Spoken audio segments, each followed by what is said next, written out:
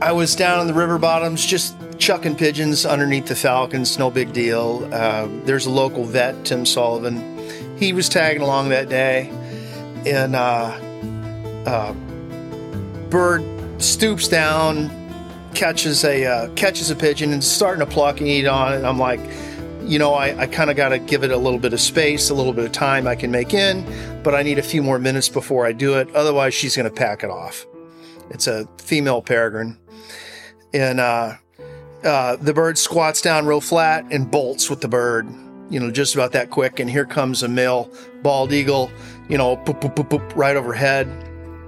Chase that falcon about a half a mile to 3/4 of a mile out. They turn 90 degrees. The eagle gets over the top of the bird, dives down, grabs the pigeon rather than the falcon. Unfortunately, the peregrine's foot is between the eagle's foot and the pigeon. Hey, welcome back, everyone, for another episode of the Falconry Told podcast. Appreciate you all's continued support and for joining us again for another great episode. I'm sure you all will find this one pretty entertaining and we'll get some good stuff out of it. But before we get into it, I have to give a quick shout out to our sponsors of the podcast, being Baba Yaga Crafts out of Poland. If you haven't had a chance to check out or order any of his really nice handcrafted equipment yet, I highly recommend you do so. And if you haven't checked him out, just head to @BobbyYagaGoshawk on Instagram, or you can get his contact information off of our website at falconrytold.com. Get you a nice set of anklets or hybrid jesses or whatever suits your fancy, but whatever it is, you won't be disappointed. It's all great stuff. I also want to give a quick shout out to the newest sponsor of the podcast, being Seth Roy of North Mountain Goshawks. And if you are soon to be in the market for a new goshawk, especially a parent rear goshawk, you should definitely hit him up. Head to northmountaingoshawks.com or send a Facebook message and get on their list for next year. He produces some great birds. I've seen some of them fly, and they're really high-quality game hawks. So if you're thinking about adding a North American East Siberian or a Finnish goshawk to your hunting team, don't wait too long because his orders fill up quickly and you'll want to get on the list sooner rather than later. So hit him up and tell him we sent you, and think you'll be really happy with your new hunting partner. And speaking of goshawks and accipiters in general, I think you all will probably recognize the name of our guest for this episode of the Falconry Told podcast because of the books that he's written about imprinting accipiters, being Mike McDermott. And this episode has kind of been in the works for a while, and thanks to some mutual friends and some bourbon, he finally agreed to come on the podcast and talk shop a little bit about what inspired him to write the books and kind of what all went into it, some of the different experiences he's had, and of course share some of the stories that he's had in all the years that he's practiced falconry. So just an FYI, there's some colorful language in this episode. Just be aware of that. So if you're offended by cursing at all and things of that nature, well, you've been warned. However, there's lots of really entertaining and informative stuff in this episode. I think you all will really enjoy it.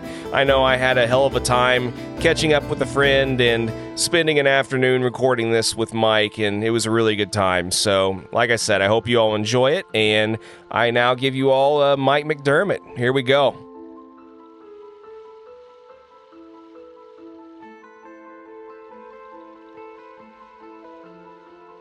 I mean, it's never too early for whiskey, though, dude. It's not. I mean, as they say, what's the saying? It's 10 a.m. 5 o'clock somewhere. It's 10 a.m. right now. Well, I don't know. I've ever since high school, I've never really been a whiskey guy. I've always been more of a rum guy, and I think it's largely because rum is still to this day the only thing I haven't gotten sick on. But to each their own. I mean, I've got a lot of friends that love their bourbon and their I never whiskey. tasted whiskey until I was 50 years old. Really? First time. Well, what were you mainly drinking before that? Is beer or anything? Beer. Yeah. Married guy stuff. Fair enough. I don't know. Over the years for me too, I've kind of become more of a beer snob, and it doesn't help my palate or my wallet. I can't drink like the really commercial stuff anymore. I've become kind of a porter and a stout guy. I mean, what were you drinking beer wise before the whiskey? Sam Adams mainly. Yeah. I'm real fond of their Oktoberfest. Oh, me too. Yeah, and their I think their winter lager is really good too.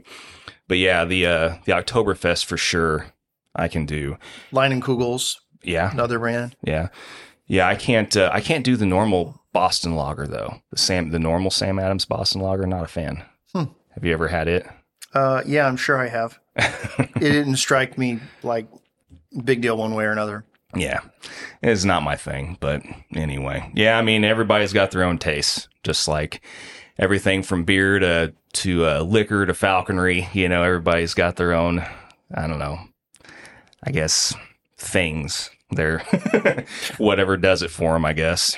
But no, man, it's good to see you, and thank you again for allowing me to invade your life for half a day and catch up. I mean, it's been probably like at least 5 or 6 years or something since I've actually seen you in person. The last time I think I remember seeing you in person was whenever I came to see your Merlins fly. Whenever that was. Oh, the one that was ringing starlings. Yeah. Mm-hmm. Yeah. I missed that bird. Yeah. It was your darker Merlin. Yeah. Yeah. It was a dark one. Not technically a suclei. I'm doing air quotes now. Not technically a suclei, but just a real dark columbaris.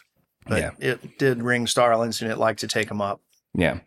Yeah. You had the 2 Merlins, and I think shortly after that you transferred the other Merlin off, if I remember right. But no, that was cool to see. I know there for a while, that's all you were really wanting to do was the Merlins and stuff. Yeah, and, for probably 15 years or so. Yeah. That's all I did. Yeah. Went out to Bradshaw's place in Idaho or Washington. Spent a couple of weeks with him, trapped a bunch of Merlins, learned how, came back home and basically applied it. And started trapping Merlins here. The first winter, I think we caught 8 or 9 Merlins locally here in Missouri. Been trying to make it back up to Jairus for a while. You know, I haven't seen him in person for a while either. But yeah, I mean, when I got to go out and see him trap and fly his Merlins, I've learned a lot. It was Merlin school. Oh yeah, for sure. Yeah, well, and it's another bit of that falconry tuition that we pay, I guess, in a way. I mean, I've tried flying one Merlin myself, and it didn't end up being it didn't end very well. Let's just put it that way. You don't have a lot of chance your first few times swinging a bat. I failed and failed and failed and failed. Literally went to Jeremy's for 2 weeks, came back and succeeded. That was what pushed me over the edge. Yeah. Well, and sometimes that's what it takes, you know, and you can't keep spinning your wheels all the time. Doesn't really matter how experienced you are in certain aspects of all of this. Sometimes you still got to get that outside help. That's one of the big things about Merlins that appealed to me so much is that it doesn't matter how skilled you are at this or that, or how many years of experience you have at this or that. With Merlins, you're starting over day 1, year 0. Yeah. And nothing you've learned before is really going to apply. Yeah. Well, and I remember you telling me whenever I was over here that, I mean, you really wouldn't see an issue with someone starting off as a Merlin, with a Merlin as their first bird because it's such a niche individual type thing. Yeah, you know? That's right. Yeah. There's a few caveats to that. You need to have a good prey base for Merlins, which 90% of the falconry population probably does have that. But here's the big kicker is you got to have a resource on hand that's close by that actually has experience catching game with Merlins and hunting with Merlins. And if you've seen it done, then you can apply it yourself and do it. But if you've never seen it, you're just going off books, videos, YouTube stuff, and I don't know. That's pretty tough. But if you got the human resource available, for a very first bird, you might as well, because there's nothing you're going to learn with your red tail that's going to apply to Merlins. Yeah, and I do agree. I mean, you can apply that statement a lot too, I think, to a lot of species, but I think you're right. I mean, there's a lot of species where you can, I don't want to say get away, but I mean, you need more guidance with certain species than you do others, I think. And I would totally agree, especially with the smaller birds and like kestrels and Merlins with the weight management aspect of things too, and figuring all that out. I mean, it can be a lot. Yeah, weight management is almost a mindless, effortless task for me anymore. Yeah. You've been doing this a long time. Well, you fly birds for 40 years and you're going to pick up something. Sure. Yeah, well, and as I like to apply to myself, the saying of every so often, the blind squirrel finds the nut, you know. Yeah. Right. Yeah, the broken clock is right twice a day type of thing. Yeah, I refer to that to myself or apply that to myself quite often. But yeah, I mean, it's funny though, man, like how things have kind of evolved over the years, and it's still something that I would like to do more whenever I have the time and I think resources, because the one time I tried it, had to leave her out overnight, came back the next morning, and the only thing I found was the backpack, the transmitter, and and the transmitter antenna was extremely bent, Right. scratched up, so it was probably food for an owl or something throughout the night, unfortunately. But No doubt. But yeah, as you know, the Merlins kind of hit a little harder, sometimes whenever you lose them, I think. But Well, it takes so much time and experience that you put into it to get a bird that's really achieving at high levels. mm-hmm. And then once you get that bird that's achieving at really high levels and there's a tragic ending, it just hits you in your heart and soul. It just destroys you. Yeah, for sure. Yeah. And I know I felt that way with that Ias prairie that I had, that male. And, you spend 4 months, raising something, and then all of a sudden overnight it just dies or whatever. I mean, it takes a lot out of you for sure. But, what else have you been doing it's like I said, it's been a minute. I mean, what's the latest thing been for you? Well, basically my right knee is decided to self-destruct. and I have been a few years since I've flown an accipiter. The last bird I flew was a chamber-raised female Finnish. Fantastic bird. Cannot recommend them enough. And that kind of put the nail in the coffin as far as my knee goes. And that just pretty much destroyed me. Since then, I've just been flying long wings because it involves a whole lot less walking. Yeah, well, I mean, some of the long wing that I've seen, like especially like with those guys in Mexico and everything, though, there was some, there was definitely still some walking, but it wasn't the type of walking that I think you're used to with your quail and other stuff through lots of when heavy you're hunting terrain. Accipiter, going behind bird dogs. I mean, it's a forced death march. Yeah, and miles and miles and miles and miles and miles and miles. When you're running bird dogs, half the time you can just stay in the car. The dog will run the field, go on point, unhood your bird, and go fly the point. And that's what I'm doing with partridge. That's an abbreviated version, of course. But that's what I'm doing with partridge right now in Iowa, in bird dogs and passage peregrines and Hungarian partridge. And it's all very, very good mix. Nice. Well, and you've been retired for several years now, so it's like, those Iowa trips and things like that. Are you starting to do a lot more of the commuting falconry than you are even around here? Or? Well, throughout my working career, I worked as an educator for 30 years. You're tied to your school, and vacations are few and far between. It just makes life tough and challenging. You have a golden rule that you basically got to follow if you plan to be successful in falconry. Fly the bird that matches the game that you have locally. Well, when you retire, it's like there's 2 times of freedom in a man's life. The first time of freedom happens when you turn 11 and you get your first bicycle. And your range increases and you feel the wind in your face, and you can go visit friends that live miles away. You can go to the river to go fishing. You can run up to the valley and shoot squirrels.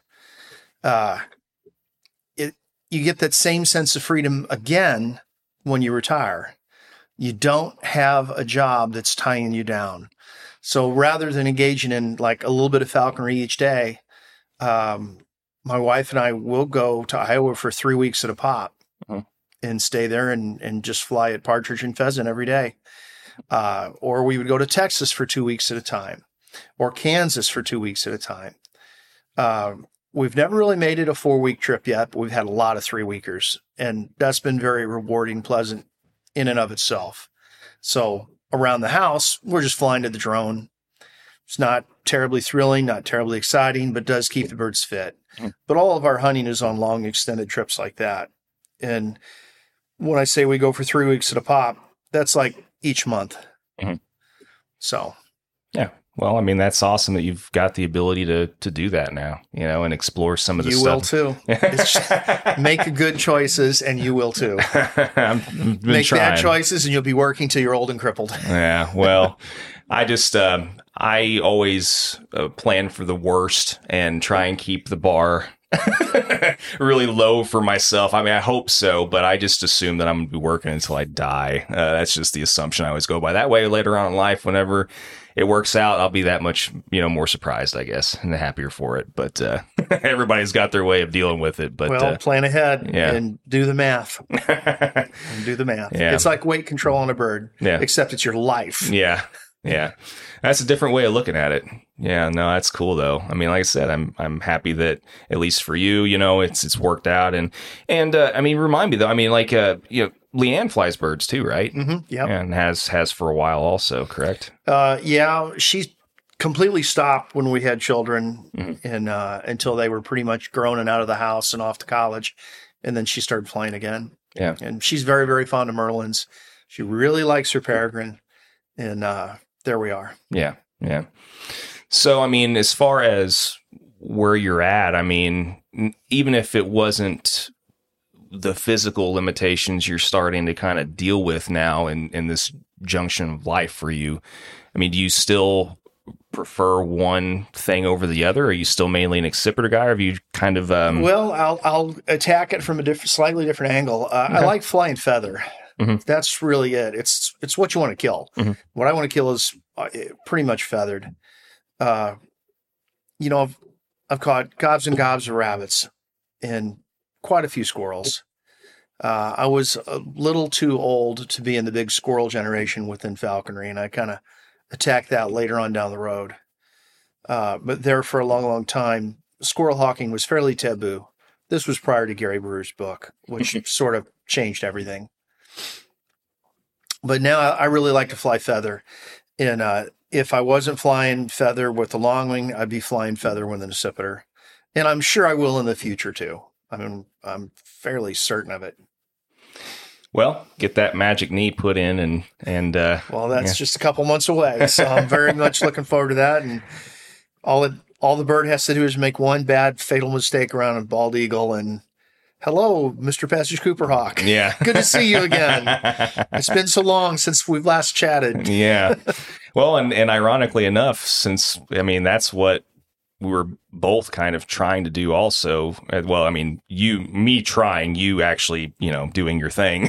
But yeah, I mean, the last time we were in the same place, same time, I mean, you had the Merlins, but then, you were also doing the passage coop that you had there. I think you molted the bird out, but you didn't end up flying it again the second season you let it go. I did get it going just a little bit, and we caught a few head the second season, but then I let her go, and she hung around for months and months and months and months. Not terribly shocking. I got a pigeon loft with free flying birds, but she hung around forever. Eventually one day she came in close enough that I was able to catch her. I got my hands around her legs. And picked her up, popped the hood on her, brought her in the house, put her on the scale. She sat there calmly like it was old hat. She weighed 700 and something grams. Jeez. I don't remember exactly what it was, but that was a bird that I hunted in the 500 gram range. 515, 520, something like that. But she was over 700 and came into a lure. Wow. After having been free for many, many months. And she started out as a passage bird.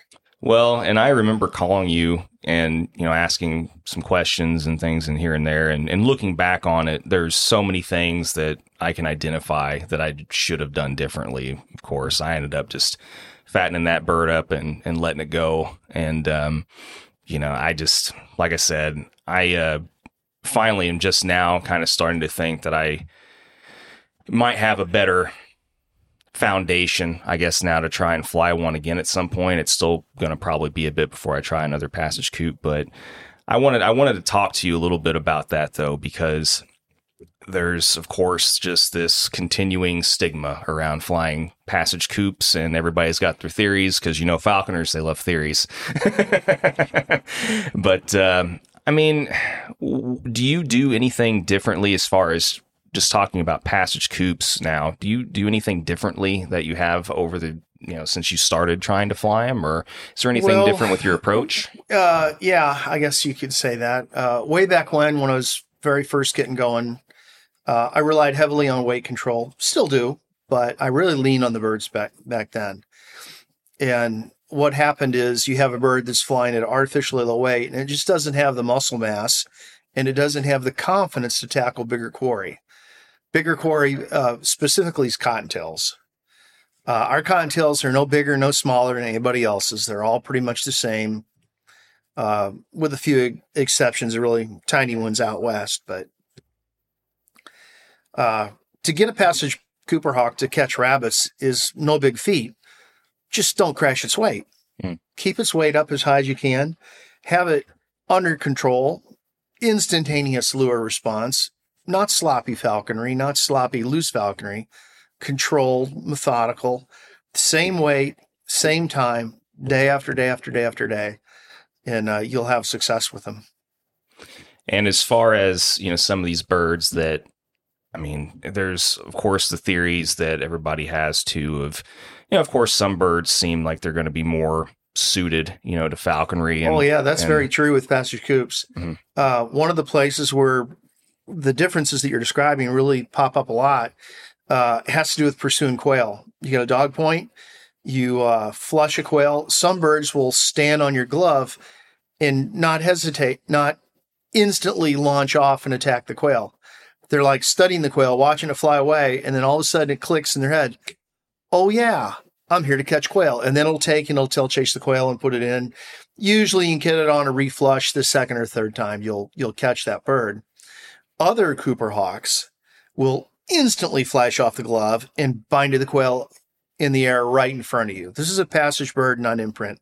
Most all the imprints operate that way. But the passage birds, some do, some don't. I can't predict it. Yeah. That's just how they are. I generally look at a passage Cooper hawk as a easy to medium grade difficult bird. I look at the imprint Cooper hawk as definitely a difficult bird. Mm-hmm. Well, and I guess it's really probably no different than a lot of species in that the only way you're going to be able to tell whether or not one is a good candidate is putting in the time, with the bird and kind of getting to the point where. Yeah, you don't know till you're 3 weeks into it. Right. With most Merlins, you can tell the difference between individuals within just a few hours. Mm-hmm. But with Cooper hawks, it's weeks. It's measured in weeks. Mm-hmm. I've never ran into one that I thought just had to be released, that it was just an unacceptable bird. Now, the caveat on that is I don't even bother trapping them after November 1st. It's got to be caught September, October, or I just don't want it. Those birds are just too difficult in general, and they more or less never seem to work out. There's going to be some exceptions, of course, but 9 out of 10 times, fear is going to be the dominant emotion they experience all the time, and it's going to really get in the way of hunting. And unless that's the only bird you have and the only bird you have access to, you're pretty much beating your head with a brick. Yeah. Well, and during that first 3 weeks, whenever you're working towards that instantaneous lure recall and all the rest of the manning process, are you showing it bagged game or anything anything through that time or anything? No, the last 3 or 4 passage coops I had, I went straight from getting them to chase the lure, but they're frantically chasing the lure. Not passively coming, but frantically chasing the lure, and show them game, and they're on it. And do you notice any difference at all between passage coops that are caught city versus country? Boy, I I've got a pet theory about that. I have no proof. I kind of tend to think the city caught birds might be a little easier to work with, just because they have that exposure ahead of time. Yeah. I've got no proof, no evidence, no data, no statistics. Just I don't think anybody does. just a big question mark over my head. But that's kind of the way I'm leaning right now. Yeah. Well, and I think that's been another one of those general theories, is that is kind of a little bit better to get one that's at least been kind of somewhat human exposed beforehand. But as you said, I mean, I've not flown. Yeah, I don't have the data to back it up. Yeah. Yeah. Well, I don't mind saying something like that as long as I throw that in there that sure. I can't back it up with jack shit. Yeah. And that's totally fine. I mean, I don't think, like I said, this is all just theories anyway. And for whatever reason, people just struggle with passage coops, it seems like, more than any other species, and I, like I said, I don't know why. Sometimes it's the person that makes the choice to fly a passage coop. Typically, if I'm just going to broadcast widely here, throw that out wide, it's going to be a family man working a full-time job, and this is his second or third bird after his red tail. And you're really just not suited for it until your kids are grown and gone, until your job is not such a struggle. When you can set yourself on autopilot, do a good job, feel good about the job you're doing, maybe that might be the right time. Yeah. But when you got to put a lot of thought and energy into your career, that's probably not the best time to take on a passage coops. Well, and that's a big reason why I haven't again yet. And I will totally throw myself under the bus as being part of that, one of the things that's being caught in that net right now. I mean, I'm not afraid to admit it. It was a good learning experience though. The one or two times that I've tried, working with the passage coops, I ended up going ahead and just feeding them up and releasing them because I just, like I said, for whatever reason, I think I can think back and and recognize a lot of the mistakes I made, but I don't want to try it again until I know that I've got the time and consistency to apply to it. Yeah, the commitment. It's, that has to be there. A lot of times the guys that succeed at passage coops that are trying them out, their first time swinging the bat, they're in their 60s. They're done working, they're done raising the family, and they may not be exceptionally gifted at falconry, but you know what? They got a superpower. Time. Time is their superpower. They can put in the time. They can keep the birds in the house. They can do whatever they need to do, and it works out for them quite readily. There's a local falconer, Kurt Nickmeyer. Great guy, good falconer, solid skills. His first time messing around with passage coop, total success. His first time messing around with passage merlins, total success. But he didn't come into it until he was older in life. And he has that superpower of time and commitment. Well, and I think that's an interesting point because there's been a lot of times where I've mentioned, like, I don't know how a lot of these older guys, can get into it and be proficient at all coming into it so late just because of some of the physical rigors, that come with it. But, some of them have already had hip and knee replacements and everything, and they haven't even started their apprentice season yet. And you're just like, how are you going to, but you remember, the last time you came out and visited, I was flying 2 Merlins. Yeah. Okay. That second Merlin wasn't mine. It happened to belong to Kurt Nickmeyer, the guy I just mentioned. Oh, okay. And on his very first hunt of the year, this is kind of a funny story. Well, not for him. On his very first hunt of the year, we're crossing underneath this commercial grade electric fence at a dairy farm. And as he was going underneath the fence, the top of his skull, he doesn't have any hair, the top of his skull hit the hot wire. He was out like a light, fell straight down, broke his leg with a spiral fracture. Oh, no. And snapped it in half.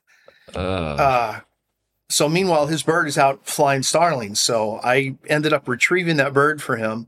we had an apprentice in the truck, and his leg is terribly broken, and we're heading to the hospital to drop him off at the emergency room. And there was a passage redtail on this tree that was really, really sweet, and the apprentice really wanted it. So he's like, "Oh yeah, go ahead and throw the trap out." So we threw the trap out to catch the bird.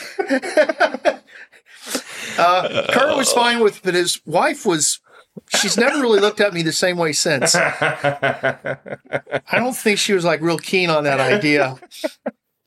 It's like, yeah, my husband is facing potential leg amputation over here, and so we did get him to the ER, and the wife was she was like, "You can leave now.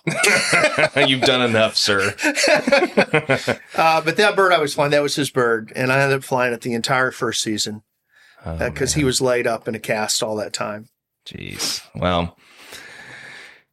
Some of the things we go through, man, you can't make this stuff up either. I mean, only fanatical idiots, I guess, would put a bird before a broken, freaking leg. Yeah. Well, I mean, I guess I shouldn't be surprised. Actually, he wasn't bleeding out. He did fine. Well, I mean, does he still have the leg? Oh, yeah. Okay, well, then, yeah, no harm, no foul then. He's been flying Merlins every year since then, too. Oh, that's great. Every year. That's great. Does very, very well at it. Yeah. Well, and one last thing I want to ask you about the whole passage coop thing before we kind of move on to the next thing is, I mean, how much time were you spending each day trying to man and work? What were you keeping the time sessions to, or were you? You know what? I don't think I actually kept track of that. Yeah. Passage birds, they live with me in the house. Mm-hmm. So I'm around them 24/7. Mm-hmm. I just don't really keep track of it.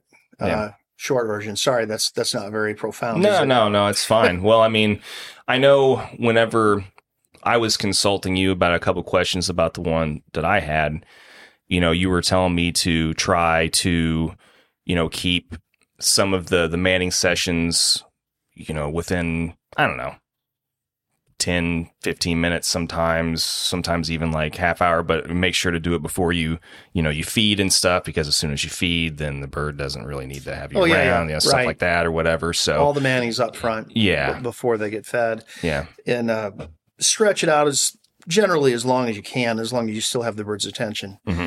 And as soon as that hunger wanes and you start losing the bird's attention, pop the hood back on. Yeah. Put it back on the perch until it's back down to the right weight zone the following day. Gotcha. And then as the bird becomes more and more acclimated to you, less and less time out of the hood. Okay. Yeah. Cool. Yeah, no, that's great. So the whole point of everything is to reduce stress. I will not let the cat destroy your stuff. Okay. It's hilarious. Like you said, everything's a toy. That's funny. But no, that's great though, man. Like I said, I'm glad that glad that everybody still has their appendages around here, and everybody's still having a good time, flying the birds that you're kind of in this area. But well, I mean, as far as though, I mean, one other thing I wanted to ask you too, and we didn't even really brush on it, but you mentioned, flying, your chamber Goss, your chamber finish Goss that you had earlier. What are your thoughts now that you've had a chance to fly, chamber birds versus, the imprints and things? I mean, what do you personally prefer now? If it's a European bird, I can't imagine flying anything but a chamber bird. It was literally the easiest goshawk I ever flew in my life. Mm. The breeder's going to be very upset with me for saying that. using the word easy with his birds, he would not like that at all. That's really is just the case. Well, I mean, putting another little asterisk mark to that, though, I mean, you also have 40 years experience of dealing with them and things too. So, well, I don't think it's so much that I make good decisions, but I didn't make bad ones. Uh-huh. Gotcha. That may be a fair way to describe it. Gotcha. American goshawks, I would never fly anything but an imprint. And if I lived someplace other than Missouri, I would almost certainly be involved in passage ones. Mm-hmm. If it's a European bird, I would want a chamber bird. They're just so easy, cooperative, manageable. No difference at all in their hunt drive. The bird that I had was a Finnish. I might have a different opinion if it was a Czech bird or a Spanish bird or a German bird. I don't know. I flew a German bird, probably 20 years ago. And it was a problem bird I was trying to correct for somebody else. I failed in that regard. I recommended the guy have the bird euthanized. It was hunting little kids on bicycles. Oh, man. And that was his preferred quarry. Oh, no. So, as I said, that bird was just beyond my abilities to remedy. Most time when I would get a problem bird from somebody else, I could sort through it fairly quickly and get it back to him in just a month or so. But that bird, I failed at. Well, it sounds like pretty much anybody would have. Well, I certainly had no shortage of game. I'll tell you that. And, I was giving it 20-something slips a day. Jeez. And they were like, mowed grass, industrial park, no-brainer slips that the bird should have just sucked up. And it went for the little kid on the bicycle every time. Jeez. Yeah, we don't want that. Definitely don't want that. But... well, I mean, like I said, I was just curious because I didn't know if you'd even, have you tried any of the hybridized, goshawks with whether it's a North American, European hybrid or any of the European I ones? don't have any experience with those. I've seen the American Finnish birds flown. They seem fine, like a bigger, larger American bird is kind of what they look like. Very, very attractive birds, but I haven't flown one myself. I've just seen other people hunt them, and they did fine. Yeah, I mean, I've seen a few of them flown, too, and I think that, I've never flown a goss yet, but I have seen a metric ton of them flown so far with a lot of our mutual friends that we both know, of course. But. Well, for your first go-around, I would certainly encourage you to get a chamber European bird. And I'm a big fan of Lance Christensen's birds, not just because that's the bird that I flew, but I've seen a lot of other people fly his, and the way he raises them is very, very unique. And takes a lot of time. He charges about $1,000 more than everybody else too. Well, but if you've been there and you've seen his setup and you've seen the sorts of things that he does with these birds, you can see why. Well, and understandably so, too, because you've got to house a bird for that much longer. If you're a chamber-raised bird, it's that much more food. And like you said, you can't put like a monetary value on time sometimes also. Yeah, well, time and expertise. Yeah, sure. Basically what he has is he has a bank of camera screens. There must have been 30 different screens he was looking at. He has multiple cameras in every chamber. So he's able to look at all the different groups of birds that are interacting together. So in one chamber, at one age, he'll have both parents with chicks in the nest. The parents are doing all the feeding, all the raising, all like that. And then when one of the offspring gets to get a little bit too frisky with dad, they'll attack dad, the smaller of the two. Then he pushes dad into a new chamber. And then dad is safe.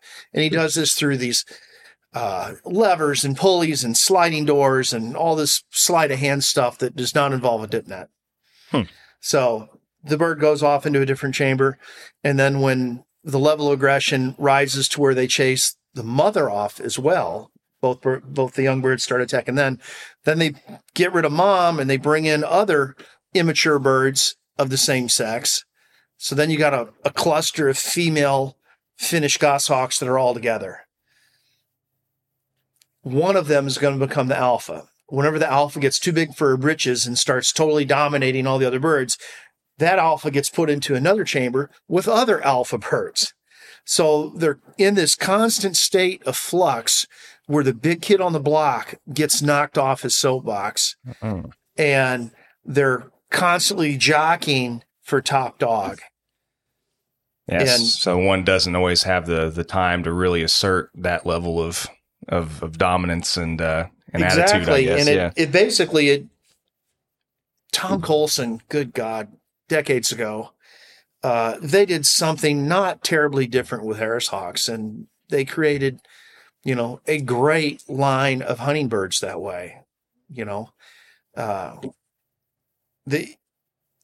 What they learned in that chamber is invaluable. And for Lance, the number is about $1,000 more. The amount of food they're eating is probably only about $100 worth of food. But knowing when to jockey what bird into what chamber, that's priceless. Yeah, it's kind of like the thing that you see floating around where the dude comes in, repairs the boat, and then spends about 10 minutes and charges, however many thousands of dollars or whatever to move one pin here or whatever in this engine. And they're like, oh, you only did 10 minutes worth of work, but it's it's a lifetime of experience to know exactly what to do, right? What to hit where and tap where. And I have gotten a chance to see a handful of breeding projects now, not just in the US, but also going to Falcon Mews in the UK and seeing how a lot of these guys. I went in Hillary Gilbert's place and I got a nice tour there. Yeah. And seeing how all these guys do this different stuff. And I don't know how these guys do it. As far as just, the amount of time, effort and energy that goes into some of these breeding projects, it's amazing. Oh, I appreciate it. It's not for me. It's not how I want to spend my time. Yeah. But I appreciate the hell out of these other guys doing it. And I don't mind paying them for their efforts. Yeah.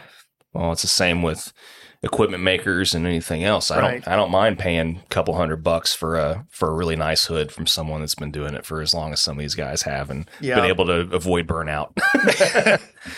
But yeah, no, that's cool though, man. I'll take that into consideration. I came real close. I almost ended up with the Goshawk a couple of seasons ago, and my septic system decided, as I've said before, that wouldn't be a very good idea. So anyway, maybe someday, I don't know, we'll see. But that's cool. I mean, I want to real quick though before we go into anything else. I don't know if you have really mentioned it a lot before, and I know that you haven't as far as this type of format, but before we go any further, I would like to find out more about how you got into falconry, all those years ago, and kind of what, I don't know, sparked your interest, and, just kind of discuss that for a little bit before we move on to the next thing. Okay. It's pretty unremarkable. Kind of grew up a farm boy, on a farm that really wasn't farmed. My dad stopped the family tradition. He went to work for the telephone company. So I surrounded by cornfields and just grew up shooting shit as a kid. That's what farm boys do. Mm-hmm. So lots and lots of hunting. So I was a hunter for years and years and years before I ever became involved in falconry.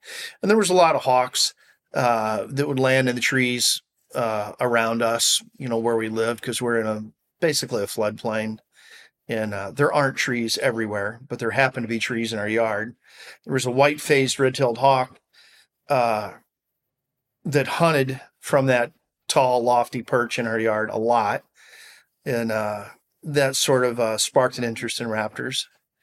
Years later, I had an art exhibit at a bank. Most of the stuff that I'd painted was birds of prey and falcons and eagles and whatnot like that. And a falconer contacted me. He didn't buy any of my art, but he lit an addiction in my soul. A year later, I was flying a bird and have ever since. That's nuts. Yeah, and it really has really shocked me. I guess I shouldn't be surprised because falconry is such an art, to so many people. But it really has amazed me, the more people that I talk to, how many people are artists, that are also falconers, musicians, that artsy side There's of the brain. There's a lot of hurt people that are falconers too. Yeah. Snake handlers and lizards and stuff like that.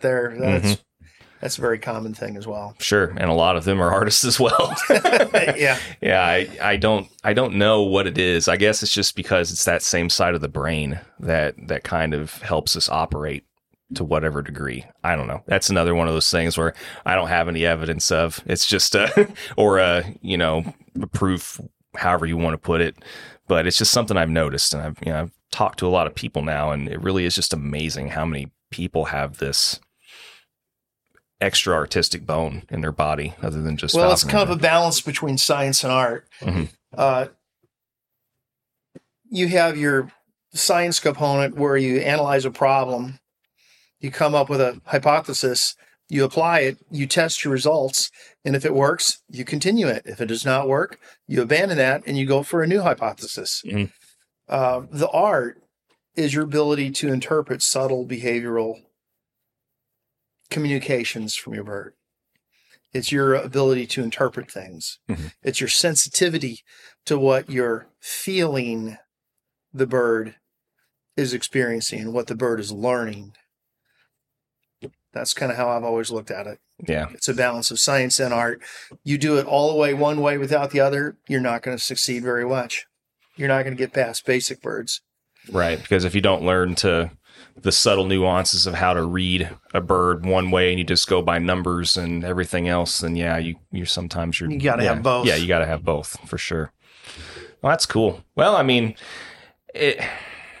I don't consider anybody's journey into this unremarkable by any stretch, but I mean, I think it's cool though that, I mean, I always like talking to other guys too that did have some degree of like hunting history, before getting into this, because I didn't have any, I mean, I didn't have a hunting background or anything before I got into this. And so, like I said, I always like finding out how people get into this, because everybody's path, even though there's a lot of similarities, there's always subtle differences.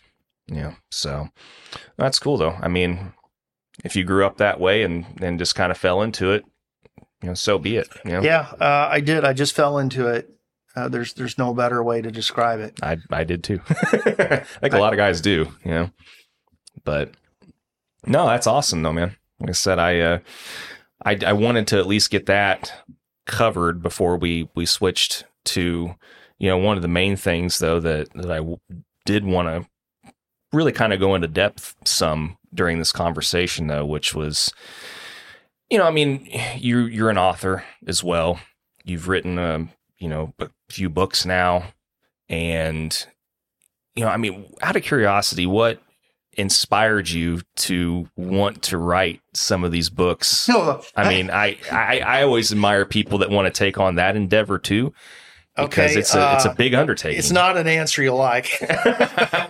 I have a feeling I already know the answer to a degree. Okay. Because it's the same reason that other people that I know have written books also. Okay. But go for it, man. Okay. The first book was The Imprint Accipiter. Mm-hmm. I wrote it in the mid to late 90s. I'd already trained quite a number of goshawks and Cooper hawks. At least one sharpshin by that time. They were all more or less exemplary birds. They all, this is the worst way to describe it, but it's the most clinical way I can say it. The Cooper hawks were typically killing in the 400 head a season range. The goshawks were in the mid 200s. My best ever with an immature goshawk was 270.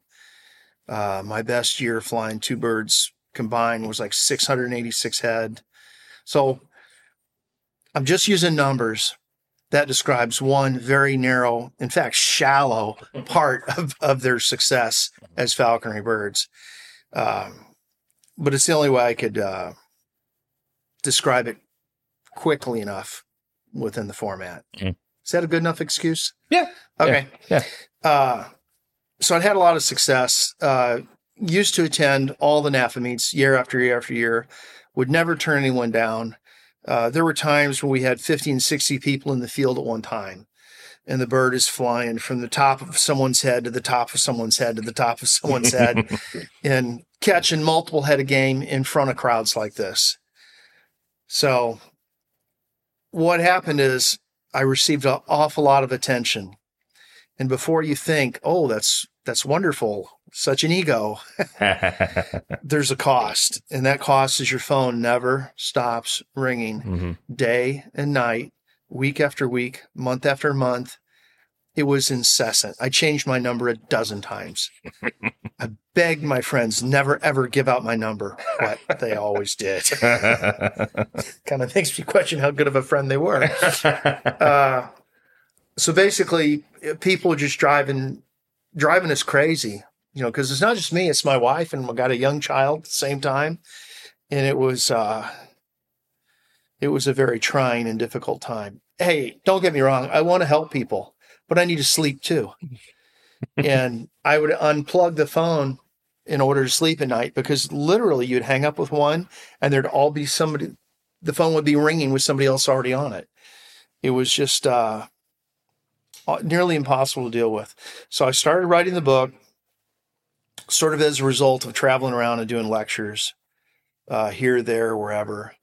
The bottom line was that when I was in England, I was given these like 4-hour-long super marathon lectures. And it was a lot of information to lay out on any human being verbally. It was a lot to start from absolute zero. Okay, these are asocial creatures. They don't love you. Don't think they do. They don't. Start with that and end up talking about more sophisticated, advanced aspects of your relationship with your bird. So the book came out of all that. And then that book was quite an ordeal in our married life as well, in that I went to a couple of publishers of falconry books, and they said, "Oh yeah, we've heard of you, good game hawker, saw you talk in Texas, this sort of thing. But what you're writing about, it's just a little too controversial. We just don't really want to go there." Of course, now it's the status quo. It's not controversy at all. But at the time, it was quite controversial. Yeah. Nonetheless, publishers were eager to publish the book, but they wanted editorial control over it. And they were going to take out the heart and soul of what actually makes it work, which is a balance of a whole bunch of different facets. And then it would have failed. It would have failed. There was one group of individuals that was all behind me 100%. And that was credit card companies. They couldn't wait to have me sign up for another credit card. So I took out a dozen credit cards and charged, gosh, how much was that? $23,000 in one day on a variety of credit cards. It was enormously high risk on my part. But at this point, I felt like I had to get it out there because I wanted to help people. I hope that I would be able to break even. We lived in a rental trailer at the time, and I had a very young infant boy, Nicholas, and it was just an enormous financial risk. But like, what are they going to do? Take my truck that breaks down every half mile? What can they get from me? Yeah. So anyhow, ended up breaking even completely within 6 months. Ended up making a few bucks on the opposite end, but that was never the goal or the purpose. The goal and the purpose was really just to help people out and maybe ease up my phone time, ease back on that. Yeah, my suspicion was correct. Okay. No, well, and of course, we already kind of know each other a little bit. I know enough from, you and then other guys that, have written books and stuff too, that usually is the main purpose. Rather than field 100 billion phone calls, messages, whatever the case. It's just, I know that's the most shallow reason I could possibly come up with, but that's the God's honest truth. Well, you know what though? It's reality, and I wouldn't want my phone ringing 100 billion times a day either. Why not just go ahead and compile everything that you would tell somebody on the phone, if not more? Oh, that's exactly what it was. And put it out there, and then hope that you only stop fielding, 100 or so a day and just go down to about a dozen. Occasionally, I get a phone call now from someone that's interested in writing a falconry book. And I generally always start the same way. Make sure you have something to say. Don't write a book, just write a book because you want to write a book. Write a book when you got something to say. Theoretically, something new. Even if your book is about history, if you've discovered some new historical fact or angle, write about that. Mm-hmm. That's worth reading. Regurgitating the same old stuff every time, probably not worth reading, and you're probably going to have pretty limited success on it. Sure. The last guy that I really strong-armed into writing a book was Jeremy Bradshaw. Yeah. The Passage Merlin. Yeah. I literally twisted his arm behind his back to get him to do that. Well, it worked. Yeah, and I'm very happy with this product. Yeah. I'm real happy with it. It's a great book. Yeah. No, that's fantastic though. I mean, honestly though, on the surface, I know to you that might seem like a shallow reason though, but I mean, that would be as good of a reason as any for me to have motivation to do much. I mean, if there's a demand, I mean, and plus, I mean, it was a good gauge probably for you to be able to somewhat at least predict some degree of demand for it, because if you're getting all these billions of phone calls and stuff, I mean, at least some of those people are going to want to buy, a book. Well, and stuff, so. I didn't think of that at the time. I basically thought about $22,000 on credit cards. Well, I can relate to that. I will tell you a story after we get done recording, but I can relate to that, and it's not fun. It's not a fun thing to worry about. And I admire that, though. Someone that's willing to take a chance to get something out, not only to help people out, but, just to do something, to do something about whatever situation they're in. I mean, that's not everybody's got the guts to do that. So. Well, when you're facing total financial ruin, guess what? That's not ruin. Yeah. That doesn't, they're not going to cut off your leg. Yeah. They're not going to repossess an organ. Yeah. It's just financial ruin. Mm-hmm. And frankly, at the time, I had very little to lose. Mm-hmm. I had a busted ass pickup truck that was next to worthless. My wife, I think Nick was born then, or he was a bun in the oven at the time. I can't really recall. It's been some time. But no, financial ruin, if you don't have a lot to lose, isn't as bad as it sounds. Yeah. Don't get me wrong. It was real pressure. It was real pressure. Yeah. I can imagine. Like I said, I can relate somewhat to that for sure. I have had similar type of situation, and it's not fun having to stare in the eye, like trying to figure out how you're going to make the payments, and not only that, but like you said, just avoid that complete financial ruin because you took a risk. And, well, yeah, it was a risk. Yeah, for sure. Well, I mean, luckily it paid off though, and I mean. Well, the big payoff on that particular book wasn't finance. The big payoff with that book was just helping people all over the world. Sure.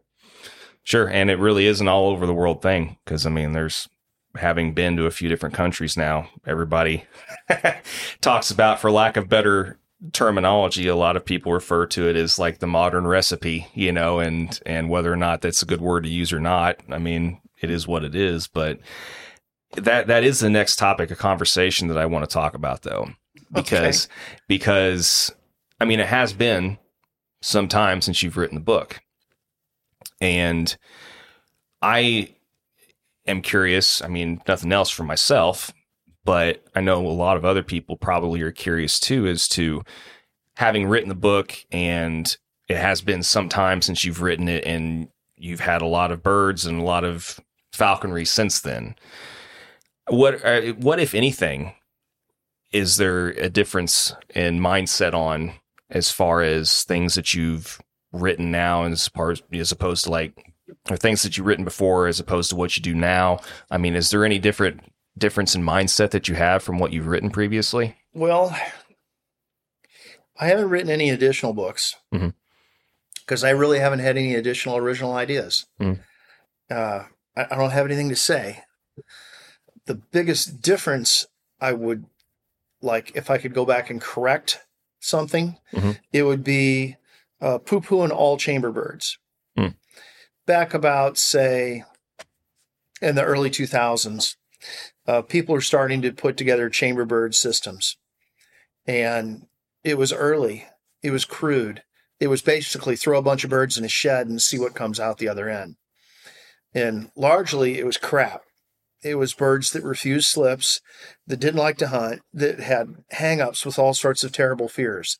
So that's what I wrote about in the imprint books. That was the state of the art at the time. Today, they have a lot more sophisticated management techniques for handling these birds. And the chamber bird of today is nothing like the chamber bird of 30 years ago. They're just apples and oranges in a completely unfair comparison. So that would be one regret I have. But of course, I can't really look forward in time and write about what hasn't happened yet.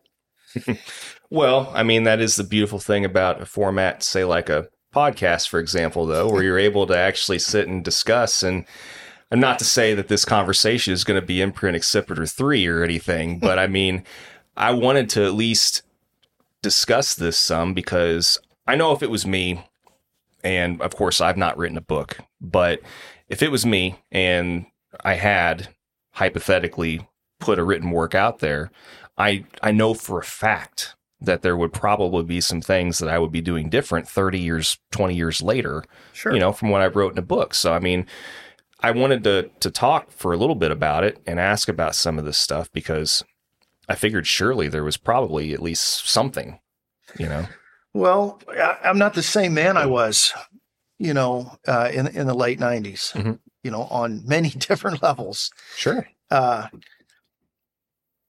The last goshawk I flew was that chamber-raised Finnish bird. Mm-hmm.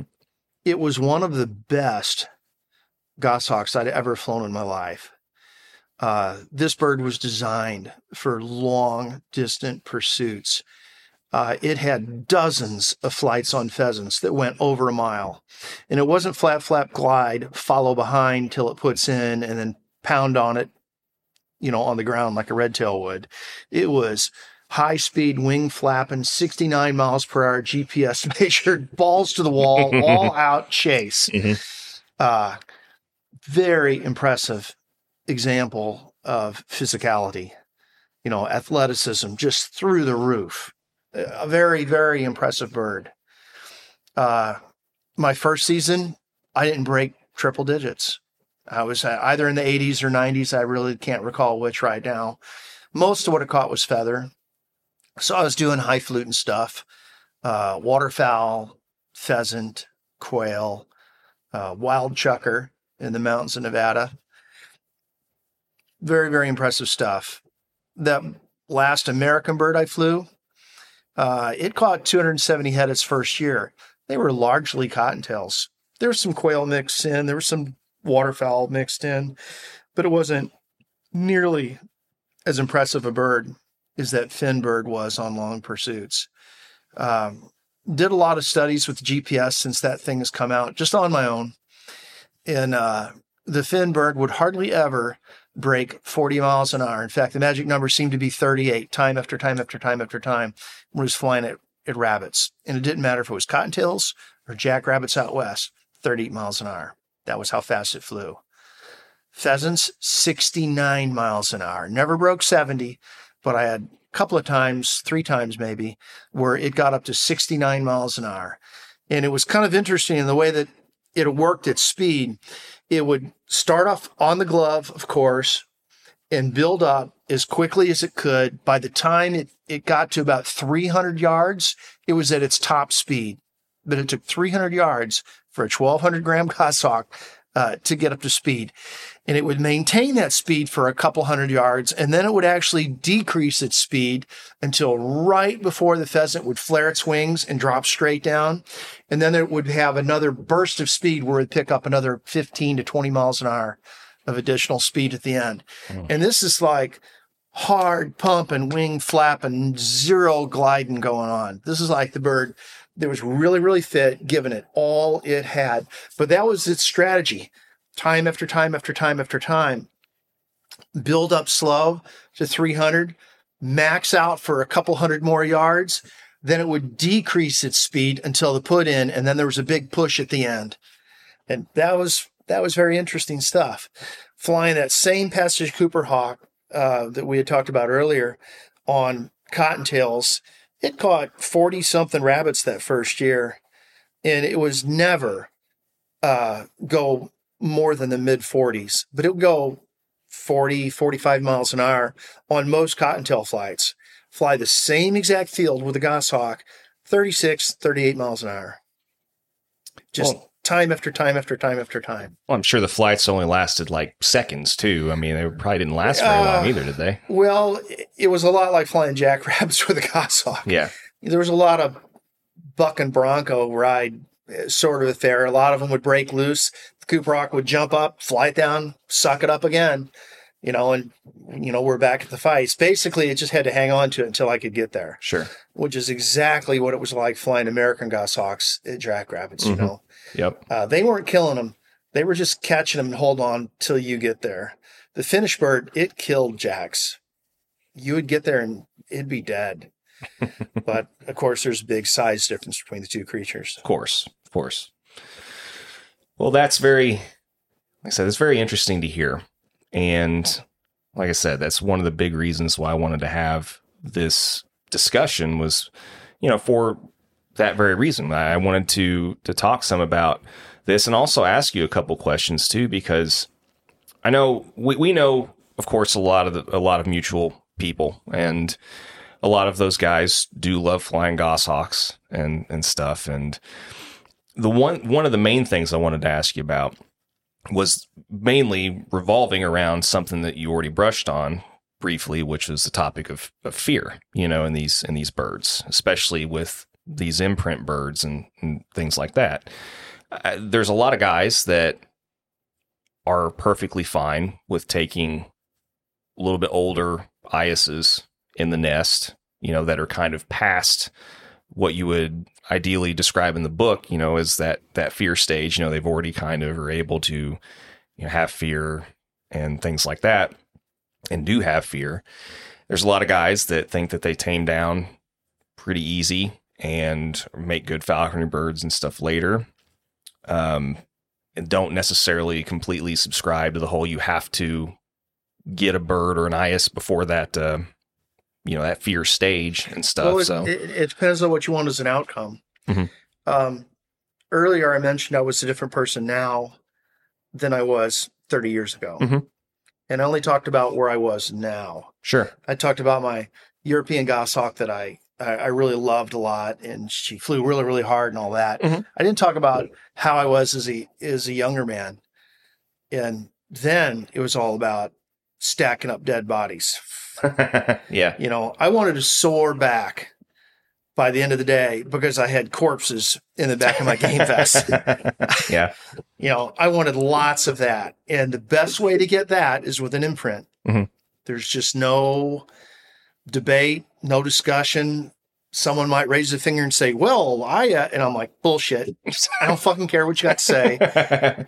There's no way anything is going to compare to an imprint for stacking up dead bodies. Mm. Now, is it going to be easy to make a bird that is good-mannered like that? No, it's going to be very technical to make a bird that's good-mannered that catches game like that. But at that age, that's what I wanted. And I can look around and see a lot of the younger falconers, and they got that, kill thing going on too. And by and large, I try to encourage it, by and large. But there's like little subtle things that, I kind of, at this stage of my life, I want the total package. I want the bird that flies its balls off. I want a bird that just flies. And I'm a little bit less concerned about stacking up the dead bodies, Sure. I know it sounds like they're in opposition to one another, but not really. One of the very last goshawk I flew, never mantled, never carried. How easy it would be for a 1,200 gram bird to fly off with a friggin' bobwhite quail. Very easily. Yeah. Effortless would be the word. Yeah. Effortless. No, a bird that never carries and all like that. There's a lot of math involved with weight control and things like that, but there's also trust that's involved.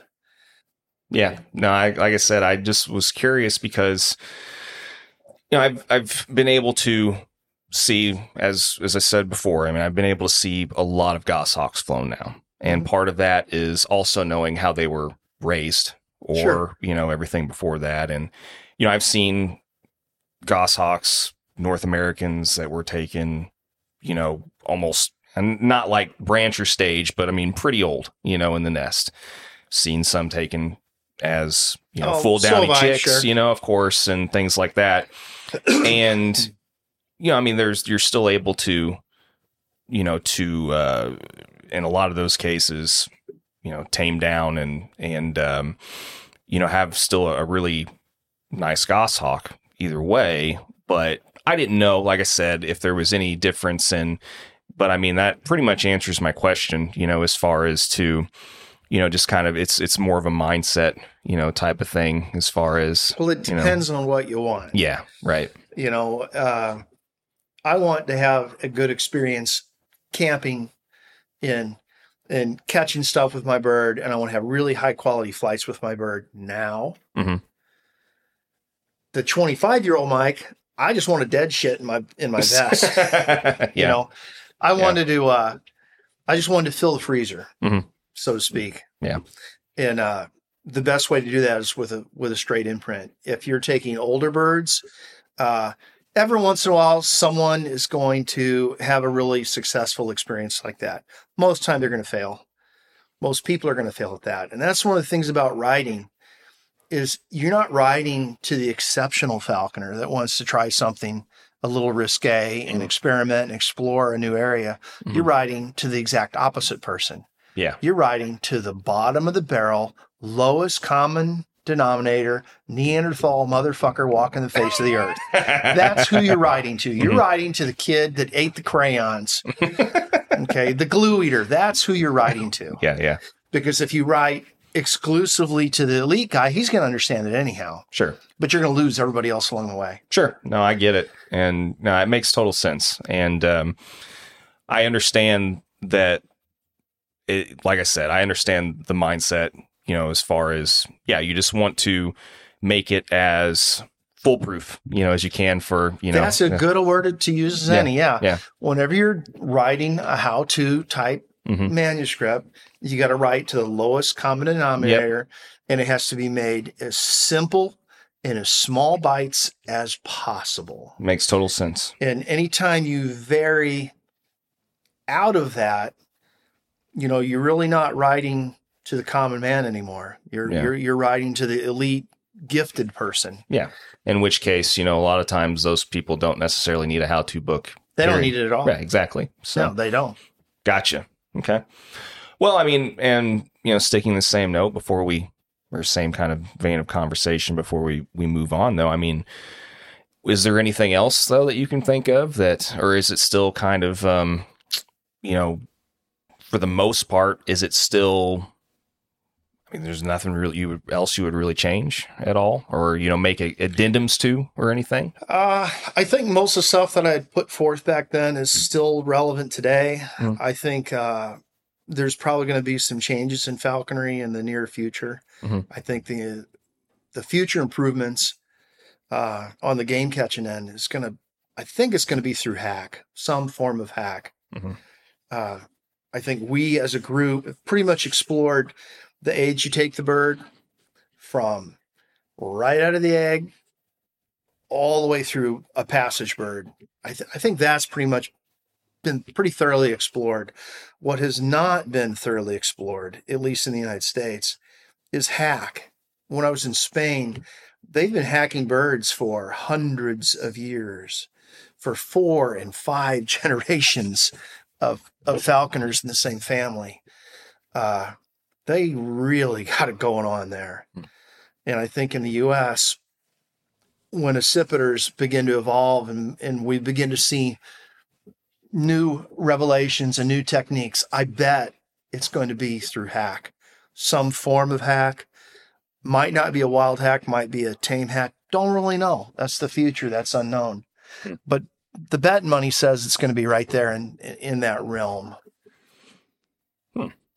Yeah, I hadn't even thought of that. I mean, it's briefly mentioned in a lot of books, kind of like your writings, or even just by word of mouth. I mean, there's a lot of guys. My hack experience is just baby level. Yeah, I've hacked a handful of birds out. I've seen a few other people have hacked birds out in very urban environments, and they get a very different bird than one that's hacked out in the country. I bet. One of the biggest criteria that determines the type of experience the bird has is meadowlarks. If these accipiters are hacked out in a field that has lots of meadowlarks in it, they spend most of their time chasing these birds, putting them in, and they escape because there's no dog there to point it. There's no human there to reflush it. They're going to fly it hard. And meadowlarks have that starling type of wing beat to them that really excites the accipiters. They chase them hard, they build muscle, they put them in, and they do it again and again and again all day long. At the end of hack, you get a bird with rock hard breast muscles on it where you're really not reducing its weight at all to go hunting. It's been hunting. It's ready right now. The guys that are hacking birds in cities, they don't have that at all. They end up with a bird that has medium breast muscle put on its keel.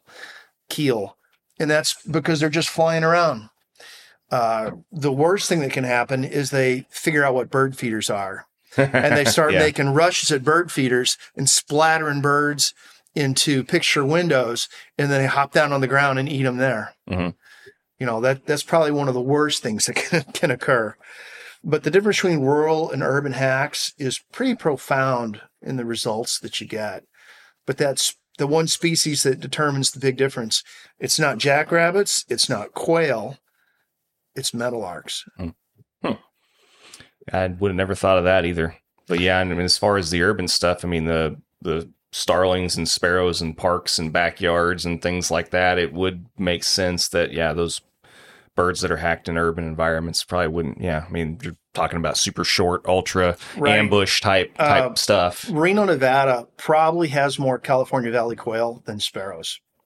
Certainly it has more valley quail than pigeons or any other songbird that you'd want to throw a stick at. There's just thousands and thousands and thousands of valley quail that are walking through housing projects and through subdivisions and through backyards nonstop all day long. And the birds hacked in that environment don't seem to be particularly keen on chasing quail. Meadowlarks seem to be what produces the best birds. It's interesting. I don't have an answer for every question. Yeah. That's one of those I don't have an answer for. You'd think, quail would be even more exciting than chasing a meadowlark, but I don't know. I mean, I guess maybe not if they're able just to walk around and just walk undercover all the time or whatever the case is. Well, who knows? Maybe that's it. Maybe they don't do long extended pursuits like they do with larks. Yeah. Yeah. That's a theory. I don't think it's an answer, but it's a good a theory as any. Well, and that's another we'll just add to the long list of falconer theories then. We don't know. Yeah.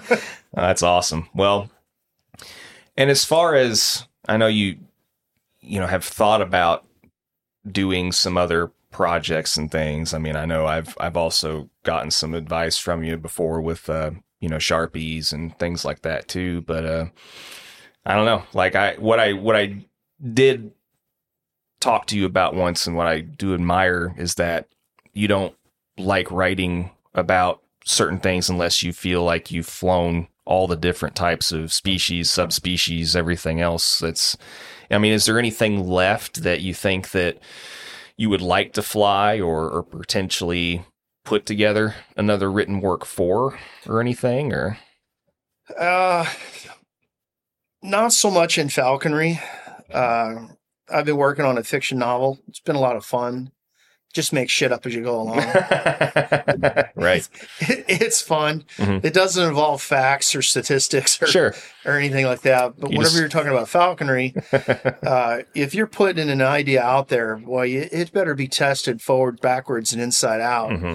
You better know what you're saying. Yeah. Because you're going to get slapped in your place really quickly. Yeah. Because there's lots of really, really intelligent people involved in this sport. I'm glad that you have been able to, if nothing else, find another avenue, I guess, of just pure fun as far as writing and things like that, though. And, I really do want to read that whenever you're, getting ready to publish or have published. And I think that'll be pretty fun to read. Like I said, I was telling you, I've got a couple other friends that have been able to have some of their sci-fi fantasy novels and things like that published. And it was cool being able to, it's cool whenever you get a chance to read novels like that from people that also, just because, kind of like you were saying, whenever you're chuckling as you're writing, you're also chuckling as you're reading, because you can tell what aspects of someone's personality came up with that stuff.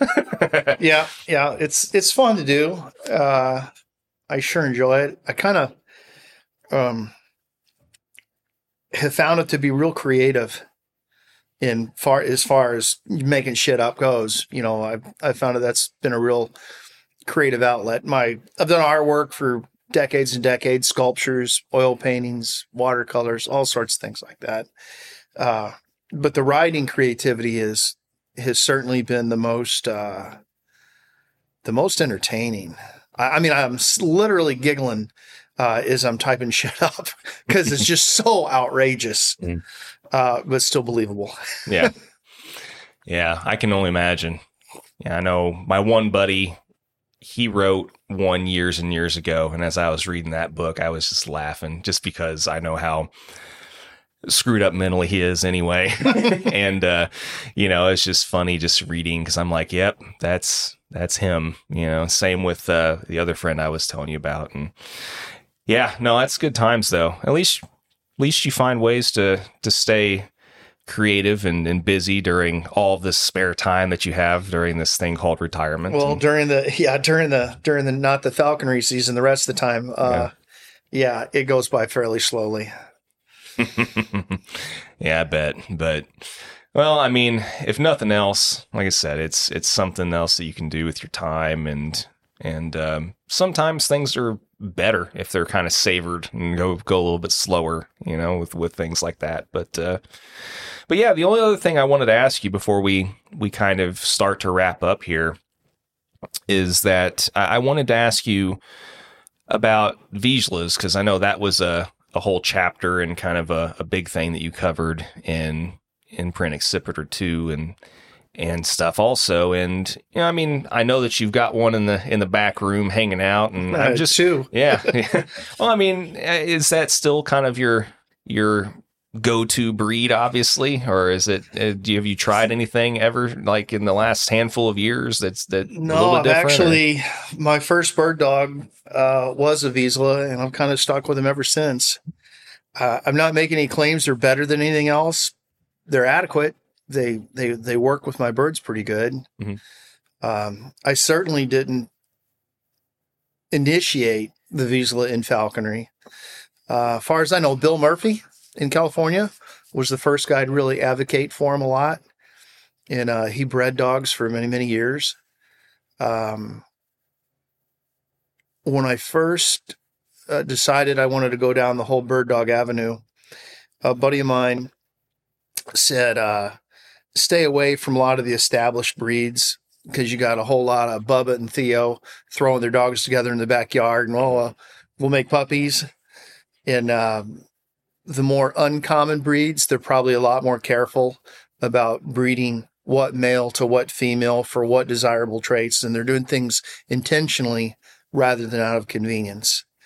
And I ended up picking Vizsla out of a magazine in the back of Gundog magazine. Got my puppy in from North Dakota and have kind of been running them dogs ever since. Yeah, and as you know, I have a couple as well, and I think if I had it to do over again for where we're at and for what I'm doing, hindsight's always 20/20. Of course, I don't regret getting, because I love the breed as well. They can be a little much at times, but at the same time, it's hard to beat the house, the household aspect of them, I think. And, we had more feather still and bigger fields to run where I'm at, it'd probably still be my top choice. But, I've also gotten dachshunds recently and kind of converted to that a little bit. Yeah, And, I've seen a guy, Tyler Slade, and he's got this little cocker or a spaniel dog. I'm not sure I even went down the right road going with pointers, for all these years. The little Flushing dog seems to be just a tremendous advantage.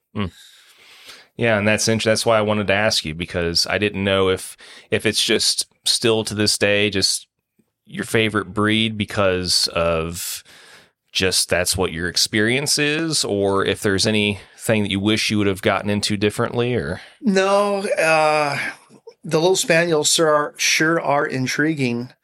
But these dogs should last me until I'm done with falconry, until I'm just too old to do it. Yeah. Yeah. Well, I mean, that's cool though. I mean, it's nice to have stuck with the breed for this long and have that familiarity. And I know you've had some good dogs. Yeah. They're very versatile, pardon the pun.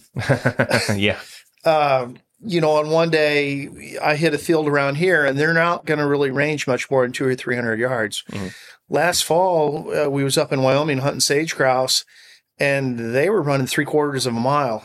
I mean, day after day after day, we're running big. Yeah. Maybe not as big as the setters, but 3/4 of a mile is a hell of a cast. Yeah. And like I said, with their energy levels and their abilities, I mean, I just don't, you know how it is. I mean, like I said, hindsight 2020, whenever I got my first Vizsla, what attracted me to them was because they're one of the first breeds that were originally bred for falconry and so on and so forth. You do the reading and you know enough at that point to be dangerous and you think you're making the right decision, but you don't think about, and I've discussed this before, but you don't think about the other factors. And, knowing what I know now, it would have been would have been better to go with a smaller breed, for the fields and things that I have, because a dog that's like Vizsla size or bigger, is going to burn up a field real fast, and a lot of times your bird's not going to be in the best position depending on what you're flying and things like that. And had I taken all these different things into consideration, I maybe would have just went ahead and gone the dachshund route to begin with. But I still love my Vizslas. They're sweethearts, and sometimes they're a little over affectionate at times. But yeah, no, I was just curious if there was anything else that you thought you might try, or, if it's just kind of too late in your mind to... Oh, it's too late for me. The dogs I have now, saving some sort of tragedy, they'll last me till I'm done with falconry. Yeah. They're going to be, they're the right age. Yeah. Yeah. I got you. Well, cool. Like I said, I didn't know if you had any addendums as far as the Vizsla breed goes, or if that was just kind of your general thoughts on that. Well, they've worked out real well for me. Yeah. Well, that's cool. Yeah, I mean, they're a hard breed to beat as far as the rest of life, for sure. At least that's my humble opinion, for whatever that means, which is probably nothing. But anyway, I like them a lot too. I love them. But yeah, well, I mean, I guess, we've covered a lot of what I really wanted to cover as far as, the different aspects of the writing and, the different things like that. But before we go, I mean, I do want to get one more, really good story from you, and, okay, whatever your favorite is. I know you've got 40 years to draw from, and okay, it can be hard, but here's my favorite human training story. You write a how-to book, you're training humans. You're not really training birds, you're training people to train birds. Yeah. So I'm down in Albuquerque, New Mexico, flying quail with Tyler. And he's got that male imprint American bird that he flew, so well. And hash browns. Yeah. That's right. Yep. And of course, the bird just caught quail after quail after quail after quail. It's the end of the day. He's feed up on a kill. and I'm standing there right next to him, and he's like, his bird's like eating the quail, its wings are down, mantling, all that stuff. And he's like, hey, you got any magic potions to get the bird to stop this shit? And of course, this is like nearly springtime. It's, quite well along in the season. I'm like, well, sure. He's like, he looked at me incredulously, and I'm like, stand right over there. So he takes about 4 steps away, and I'm like, just stand there. And the bird goes, whoop, lifted its wings up just like nothing. He's like, well, son of a bitch, why didn't you tell me about this before? I'm like, I put it in the books. Didn't you read? That's hilarious. Yeah. But that's about the best example I got of cause and effect you've ever seen in your life. That's probably my favorite human training story. Yeah, I bet. Yeah, and it is amazing sometimes, just the littlest things you don't think of, Well, I'm watching the bird's head movements, and it's like looking at him, with that sideways head twitch thing. I would model it, but it won't show up in the pod thing, so there's no reason to do that. But I can look at the bird, and I can see that it's feeling just a little bit crowded. And all it really needs is another 5 or 6 feet away, and it'll be just fine. Mm-hmm. He moved over there. It immediately raised its wings, and so that's my favorite human training story. Well, I'm sure that the subject of the story, is probably to do something with that also, right? Well, I love hunting quail. Well, I meant the human subject in that part of the story. Yeah. Well, it's a funny story. You know. Got a magic pill for that? I'm like, sure, of course.